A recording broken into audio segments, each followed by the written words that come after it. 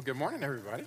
Again, it's great to see y'all. Today's a special day for me, and I was thinking about it this morning and just singing out in worship, just thanking God for who He is and the graces He's given me, and I know He's given you. But being a dad now for second Father's Day ever is just overwhelming, and I have had that song, that Chris Tomlin song in my head all morning. You're a good, good father. It's who you are. Y'all know what I'm talking about? You may not recognize it by the way I sound right now. It's who you are, and I'm loved by you. Okay, some of y'all do know it. It's who I am, and man, it's overwhelming. I thought I knew how much God loved me until I had a kid. And then I realized that His love is so much greater than I could have ever thought, because the love that I have for my child, and those of your parents in the room and dads in the room understand this, like, it's just overwhelming. Overwhelming love. And if we would just get a hold of the kind of love that our good Father has for us, man, we would be the happiest of all people. And today's a special day because today marks 6 years that I've been married to that beautiful woman right there. And so, happy anniversary, Michelle. And so it's a fun day. And we have a lot to celebrate in our God, and even if it's just for what He's done for us in Christ, but He's done so much more for us than that. And I hope today that you know His goodness and know His grace. Let me pray as we begin our time in the Word together. Lord, we thank You for this day of worship, and we just ask right now that You would speak to us. Speak, Lord. We are listening. We ask that we would not just listen with our physical ears, but we would listen with the ears of our heart. And that Your Spirit, who has given us this word and still speaking to us through this word, Lord, and is able, willing to change our hearts for You, Lord. That Your Spirit would be at work to bring You glory today in our lives, that we might be more returned to You. Thank You, God. And we pray this in Jesus' name. Amen. 10 life-changing questions that Jesus asked, like, well, who do You say that I am? Why are you so anxious? Does that do anything for you? Are you sleeping? Some of y'all have been worried and wondering about that one. I can't wait to teach that one next Sunday. Are you sleeping? Who's the one who's greater, the one who serves or the one who's being served? Are these who've suffered so much worse than the rest because of what they've suffered? Which of these men among you proved to be his neighbor? Questions. We've been looking at them week after week in the summer, and we've been talking about how Jesus asked so many questions. In fact, He asked more questions than perhaps He answers, although He ultimately is the way, the truth, and the life, and He points us to all the answers. But He is a master at asking questions. And it's curious and amazing about Jesus because the questions that He asks really get at the core of who we are and bring us to know the core of who He is. And today, we're going to be looking in Matthew chapter 7. If you've got your Bibles, you can open them up to Matthew chapter 7.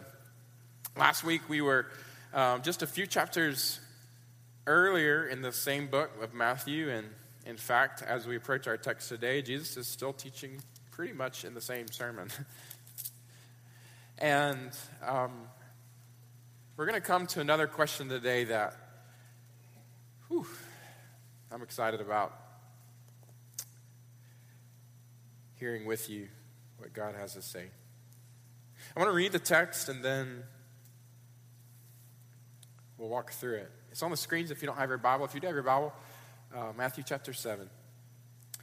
Judge not, words of Jesus in the middle of the Sermon on the Mount. Judge not, that you may not be judged. For with the judgment that you pronounce, you will be judged.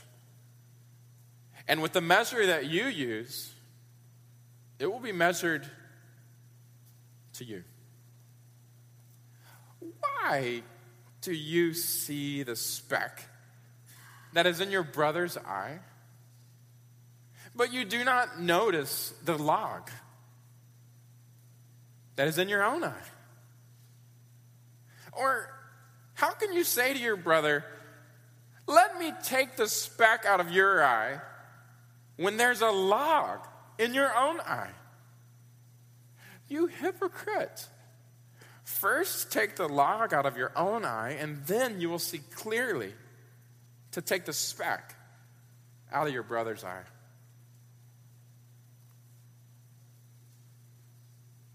These are the words of Jesus. With just a few words, here again, Jesus returns to his habit of exposing some of the less flattering aspects of human nature. And somehow he finds a way to go right to our hearts, doesn't he?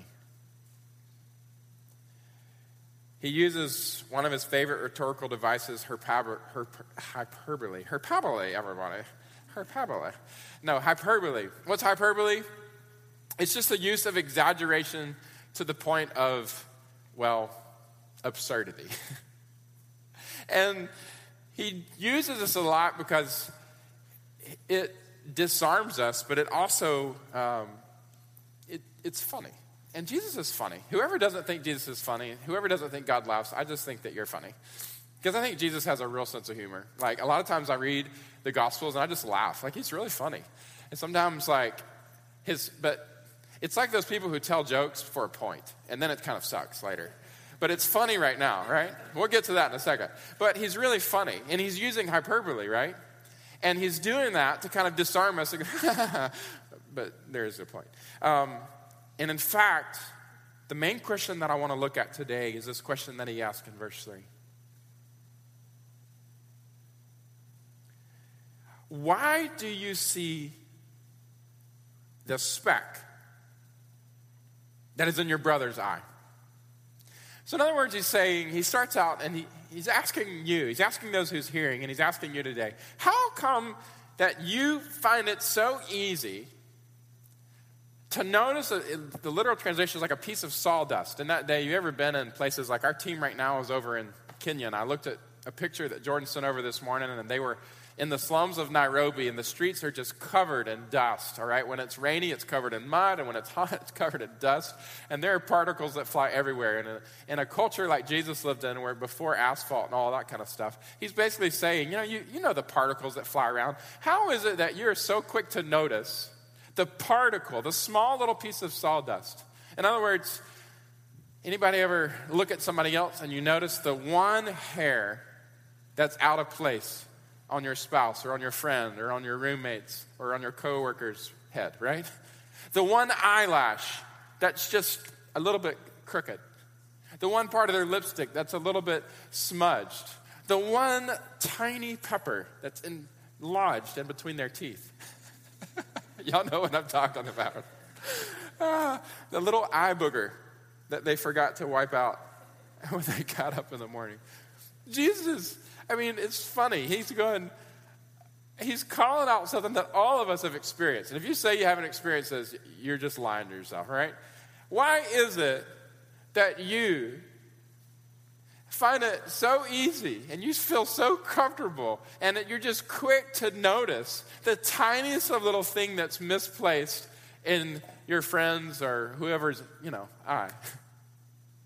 But then he finishes the question, but I also am asking you this, but at the same time, why do you not notice? Why do you find it not easy? Why are you not quick to recognize the log? The log. It's funny, guys. The log that you could put your whole family, load your whole family up onto and float down the Mississippi River. The log that you could cut up and build a nice house for yourself. The log that if you just applied a chainsaw to it, you could make 100,000 pieces of sawdust to float into all kinds of people's eyes. The log that 100 yards away you could notice. Anybody could notice. It's funny. At the same time, why do you find it so easy to not see the log coming out of your own eye? It's pretty funny. A lot of cartoonists have used this, both spiritual and secular. I mean, I'll just give you some examples so you can picture yourself. I mean, think of the couple sitting down, having that moment of conflict and conversation. Isn't that so often us? Pointing out somebody else's fault with this. I mean, it's stupid looking, but this is exactly what Jesus is saying. If you go to the next one, if you're a business person, right, you approach a coworker or your boss or maybe your dad and you approach your children. I mean, how silly does this look? Like where you get into a conflict and you're like trying to point out the speck, but here you are, you've got a 2x4. I mean, imagine if you had a 2x4 coming out your eye. That would be painful. Some of y'all in the ER may have actually seen this. I'm not quite sure. Does that happen in Memphis? Are we like a place where people come to get experience removing 2x4s from eyes? No. Okay. Gunshots, yes. 2x4s from eyes, no. How silly would that be? If you go to the next one, you can see these are two girls that are talking. Now, this cartoonist put a whole tree with a bird's nest in it. I thought that was really funny. For you doctors and medical people, I know we have so many of those. Here's one for you. All right, imagine going to consult with your patient before you're explaining to them what you're going to operate on, right? And we're going to do this inside of you, and you show up and you've got this huge, their problem times like 5,000 in your own body. It's like, are you serious? Like you're about to work on me when this is going on? Like, no. So it's funny. I think it's funny. I think it's funnier than you do. I think it's funny. It's ridiculous. It's absurd. And it's funny if you really play the situation out. It's what Jesus wants you to do. Play it out. It's funny until you realize that it's about you. And until you realize that he's just exposed your heart of sin. The point is clear, right? I mean, with the profundity of the words of Jesus and how it penetrates our hearts and how it is applicable universally. I mean, even 2,000 years later, I don't even need to teach the rest of this sermon for you to get the point. It doesn't mean that I won't, but I'm saying that I didn't necessarily have to. Right? I mean, everybody. When you hear this question, why is it so easy? Why do you find it so easy to notice the tiny speck of sawdust in your neighbor's eye, but yet you miss the log protruding from your own? We all get exactly what he's trying to say. And we all get that in some way he's telling the truth about me. Jesus is asking us to acknowledge our propensity to judge. If you're writing this morning, you could write that down. The point is this, that Jesus is asking you to acknowledge your propensity to judge. And let's just be honest. Let's take it a step further.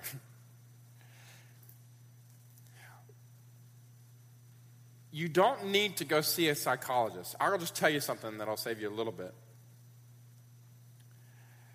You will realize that in your own life, you're most critical of others often in the things that you don't like about yourself. Just be honest about it. The honest truth is that we find ourselves in often the things that we most despise in others, we most closely resemble ourselves. And in many cases, those of us who are most critical, standing over others with a tweezer in our hands, are those who struggle the most with our own insecurities. The deeper issue here, honestly, I really think that Jesus wants us to acknowledge our propensity to judge, but I think he asked it in the form of a question for this because I think he wants us to wrestle with a deeper question. And you may need to write this question down so that you can consider it not only today, but in your life as you move forward. The deeper question is really why? Why?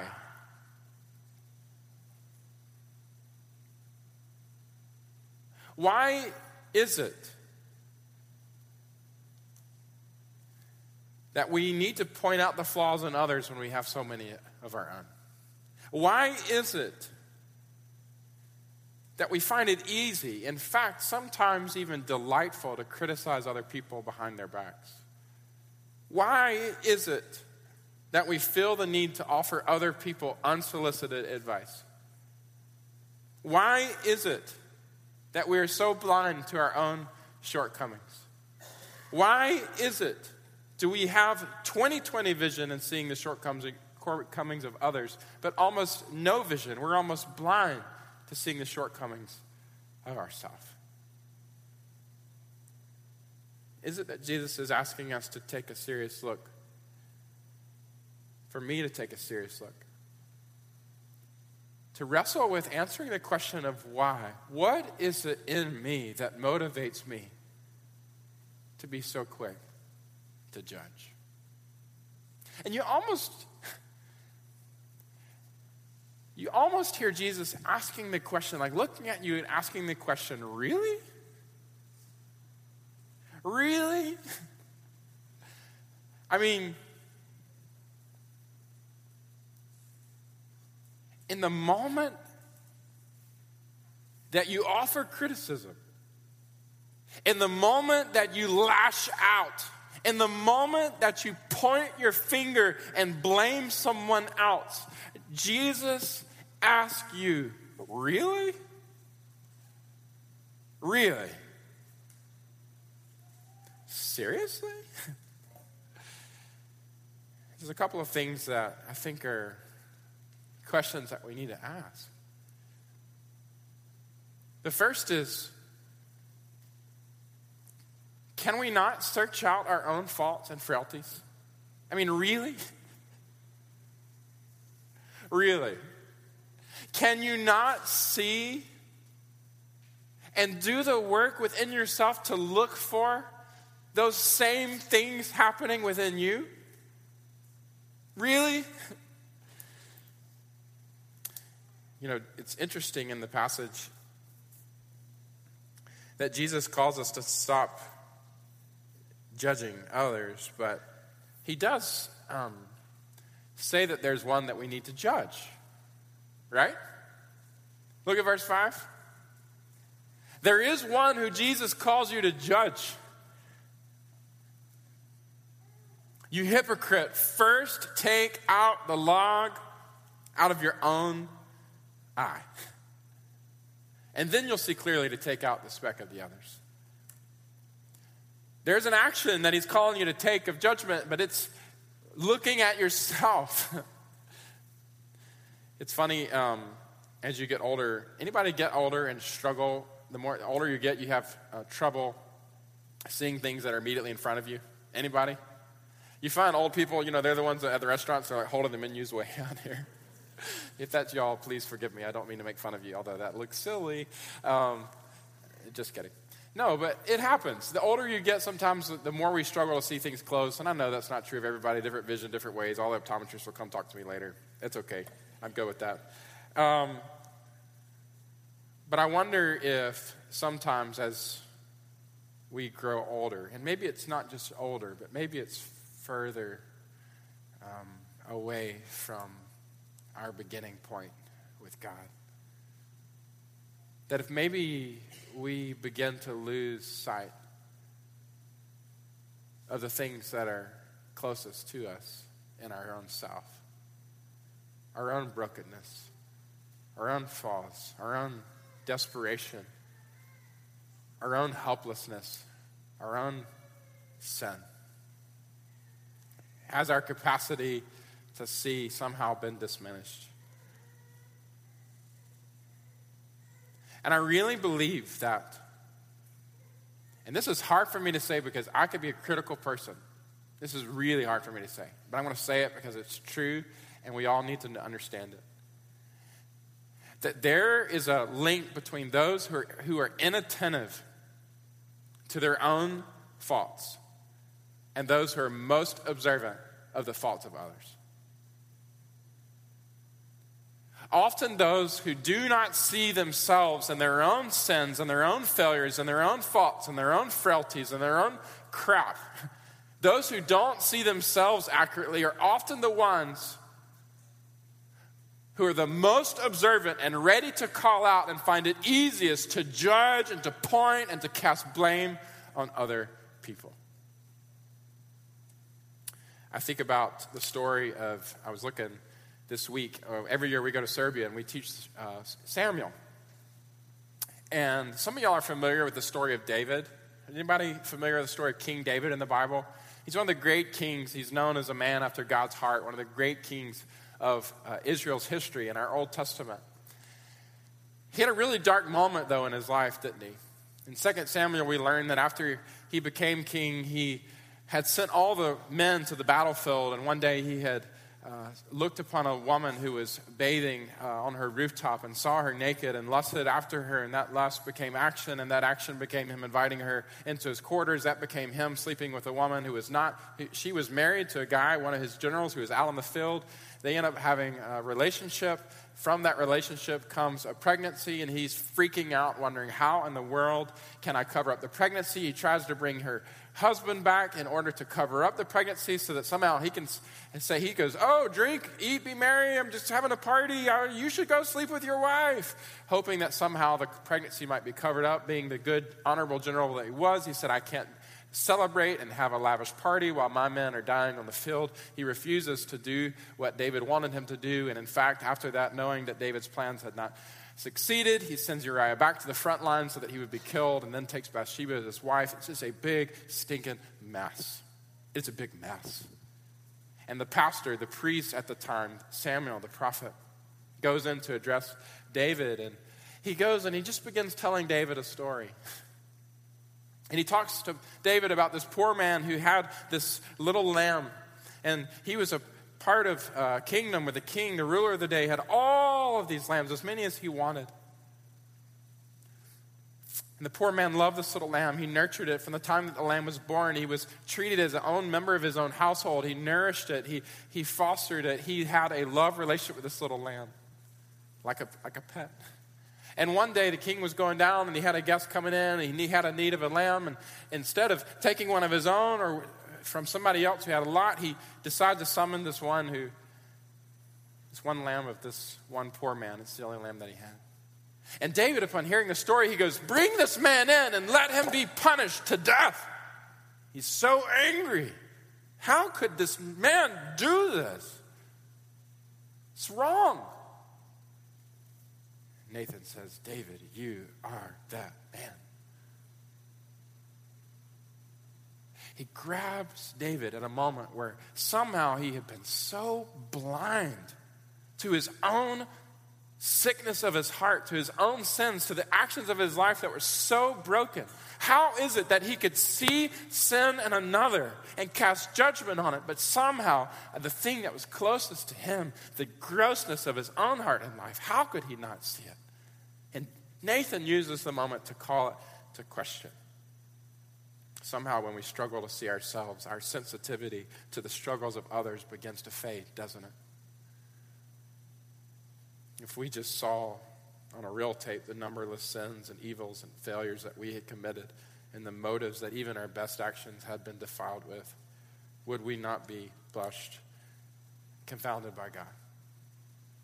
It's like the woman in John chapter 8 that gets caught in adultery. And all the religious people of the day, all of them decide, let's go stone her to death. And they all gather around and they take up rocks and they're getting ready to stone this woman. And Jesus says, stop! He says, if there's anyone here that's without sin, then you be the first to throw the stone. And one by one, you could hear the rocks hitting the ground as the people were left faced with their own sin and ultimately their inability to cast judgment. They released the judgment and turned and walked away. Humility, perhaps shame. We should not make it our business to cast stones at other people.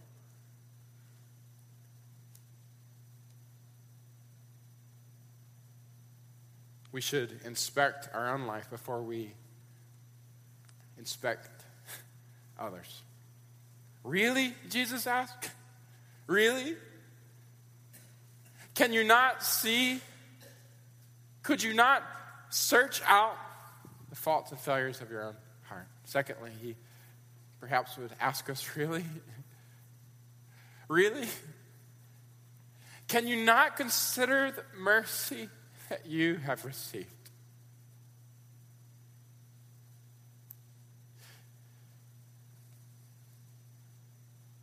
In verse 5,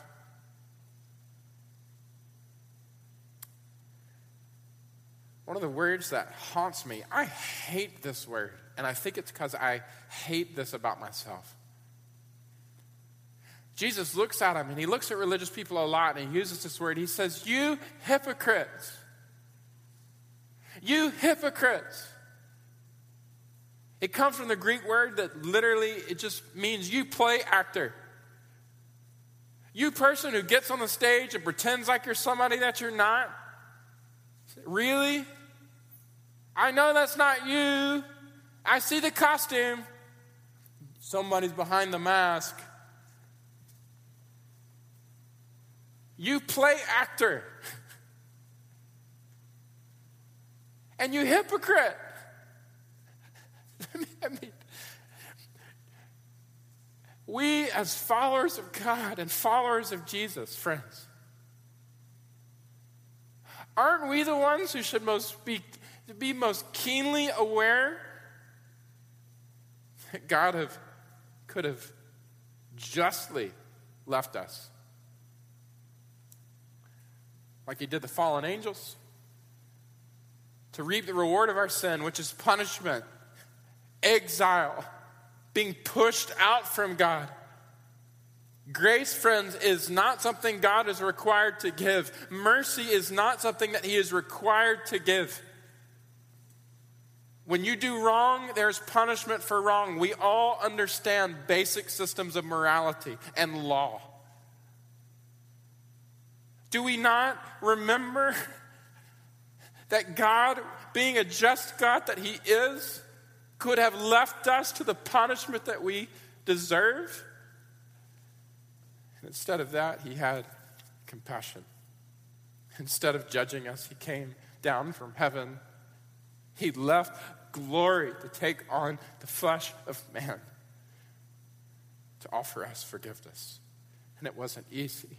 It wasn't easy to come. It wasn't easy to live for us that we might have righteousness. It wasn't easy to go to the cross, though he deserved nothing, to give everything. It wasn't easy to spill his precious blood. It wasn't easy to give his last breath. It wasn't easy from the cross, looking at his enemies, to say, "Father, forgive them." It wasn't easy. He could have judged, but he chose not to judge. In his love, he chose to have compassion and to forgive. Instead of pointing the finger, he laid down his every finger. And he gave up his precious life so that we who had offended God could be reconciled to him. And we, now, recipients of mercy that we did not deserve, grace that we have not earned, we, as beggars before God who have received everything as a gift, we are going to go around and criticize other people? Really?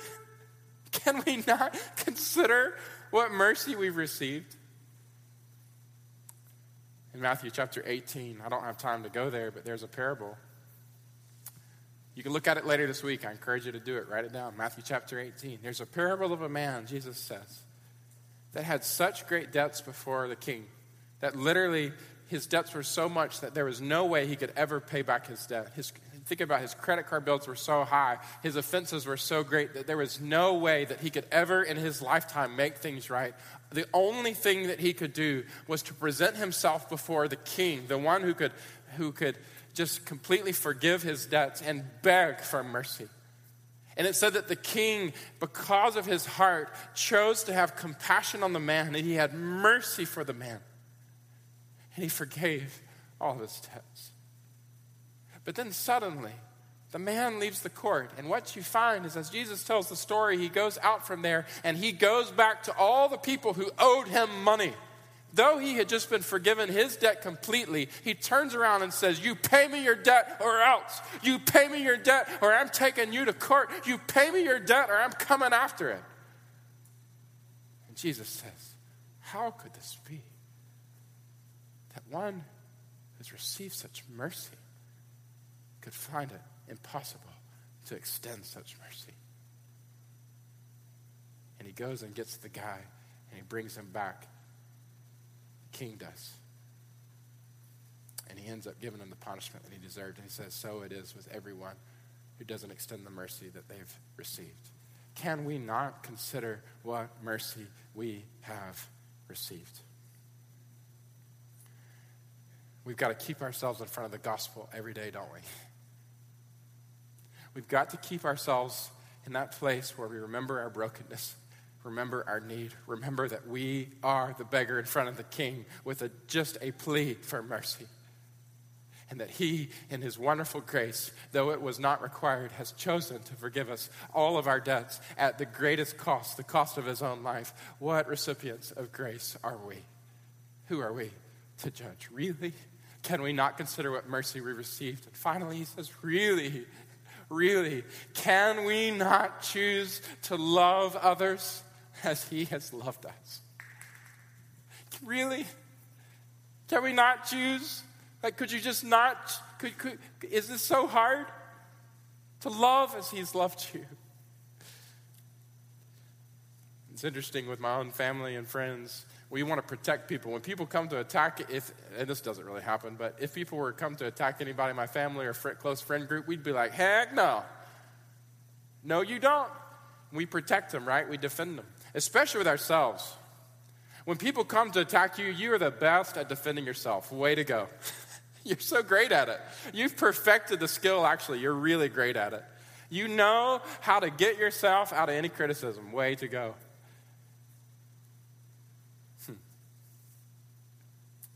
You know, we should deal with others as we would want others to deal with us. We should deal with others as God has dealt with us. Love as God has loved us under the same circumstances in the same place. How would you want others to judge you? 1 Corinthians chapter 13. Love believes all things. Love hopes all things. Love bears all things. Love forgives all things. Matthew chapter 5. We are called to forgive, Jesus says. Even our enemies, forgive. Forgiving sins of others. Seeking good for them rather than judgment of them. Really? Really? Can we not search out our own faults and failures? Can we not remember the mercy we received? Can we not choose to live and love as he has loved us? 1 John chapter 4 that we looked at. God is love. Those who know God and been born of God love as he has loved us. Why? Why do we find it so easy to see the speck in our brother's eye, and yet we have a log in our own? Well, what does this mean for us today? I want to close with this, and I've got a few things that I want to just say briefly before we close.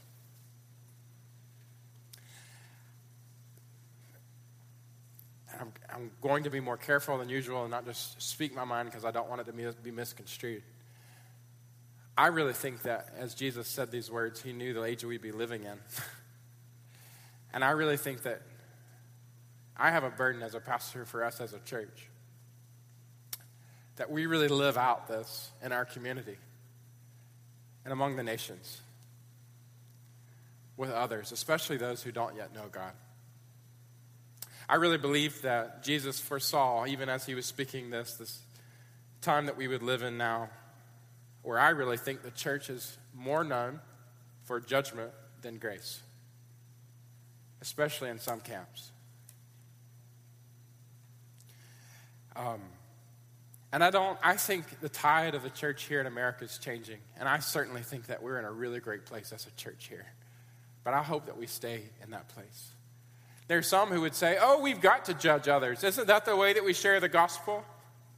You could find extreme examples like the California pastor this last week who came out and said, all the gays down in Orlando, they got what they deserved, the judgment of God. Makes me sick. Somebody needs to turn off his microphone.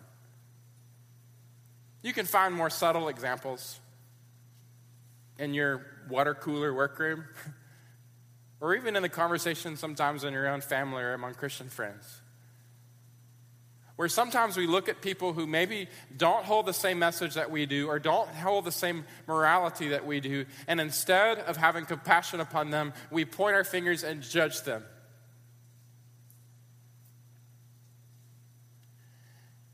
And some people would say, well, how else do you share the gospel? Isn't the gospel about judgment? Okay, yes. To share the gospel, you have to talk about sin. You have to talk about consequences of sin. You have to ultimately talk about judgment of God. I get that. But you also take them to grace, and you take them to love. You take them to forgiveness. I am not saying that we change the message that we share. I am saying that we have to be careful about the way that we share our message. The way that we speak the message of the gospel must show that we all are under the judgment of God and that we're all needy for his undeserved grace. Again, speaks not to the message, but to the method. And one of my big concerns is that we as a church have to be sharing the gospel with people. We have to. You have to find the way to bring people to know God. I really believe that there is no life apart from a relationship with God, that this is life. People living in relationship with God, and you should carry the burden of wanting people in your family and in your friend group, in your community, and your workplace to have a relationship with God. And you should be working to invite them into that relationship with God. But as we talk to people about this, and as we share the gospel, you need to remember, friends, that as you share, you are not better than anybody that you share with. You are equally as broken as any person that you would ever invite to repent of their sin and put their faith in Christ. The message that we share is, come on, you need to be better like me. Too many people associate Christianity with morality or some higher level of living. Come on and be better like me. Do the church thing like me. Be good like me. Terrible message. That's not the gospel. The message of the gospel is this, that friends, I'm not better, I'm broken. And you're broken too. There's none of us that are better than anyone else. The only thing that separates me from you is that I have recognized my need for a Savior, and I'm inviting you to as well. The only thing different about me is that I've put my hands into a forgiving, compassionate God who is willing to have mercy, and he has changed me. He has forgiven me of my sin. I am not more better than when I was the day I was first saved. I am equally broken. The only thing that I claim in my life is that God has been gracious to me. He's forgiven me, and I didn't deserve it. He's poured out his love that came in a person, Jesus, his only son, to live, die, and be raised again for anyone who would believe to have life. I want to talk to you today about a great God who loves you.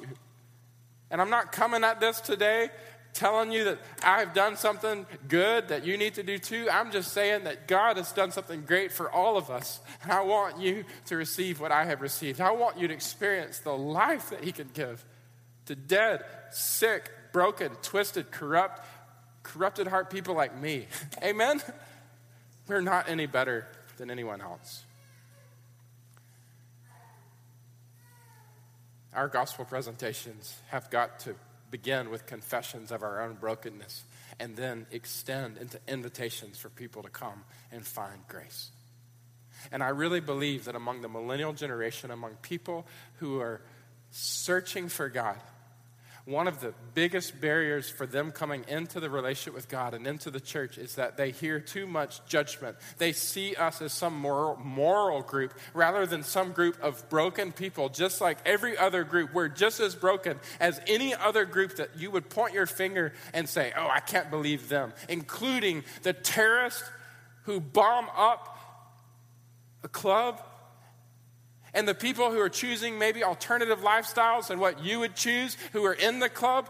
Both are equally broken, and they're just as broken as the pastor standing before you today. We are broken sinners before the hands of a merciful and gracious Savior, and He is our only hope. So as we share and talk about Jesus, we don't share from a position of judgment. We share as an invitation to come and receive grace. It starts with a confession of our own brokenness and need, and then extends to us inviting people to experience compassion that is not deserved, love that never ends, forgiveness that is real, new life that can change us from the inside out. Friends, this is our message. But we are not those who judge. Why? In closing,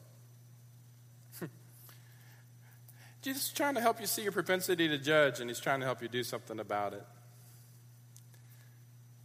And I think you have a strong resonance. I think you feel a strong pull to examine this question more. Why is it, friends, that you find it so easy to see the speck, the tiny little thing in your brother's eye, but you're missing the tree coming out of your arm?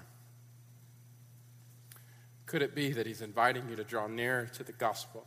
He's inviting you to say, God, would you break my heart? Would you humble my life? Would you bring me nearer to Jesus by helping you to see your own heart?